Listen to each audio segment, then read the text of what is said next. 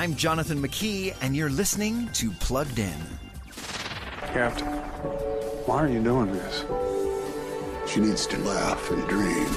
In the movie News of the World, now available to rent, stream, or buy, Tom Hanks plays Captain Jefferson Kidd, a loner traveling rural Texas in 1870, sharing news from the big city.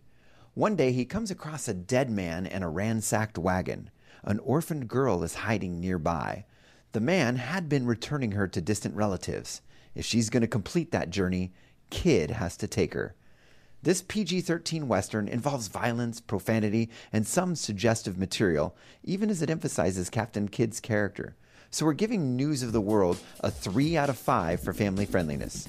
Read the full review at pluggedin.com/radio and be sure to follow us on Facebook and Instagram. I'm Jonathan McKee for Focus on the Family's Plugged In.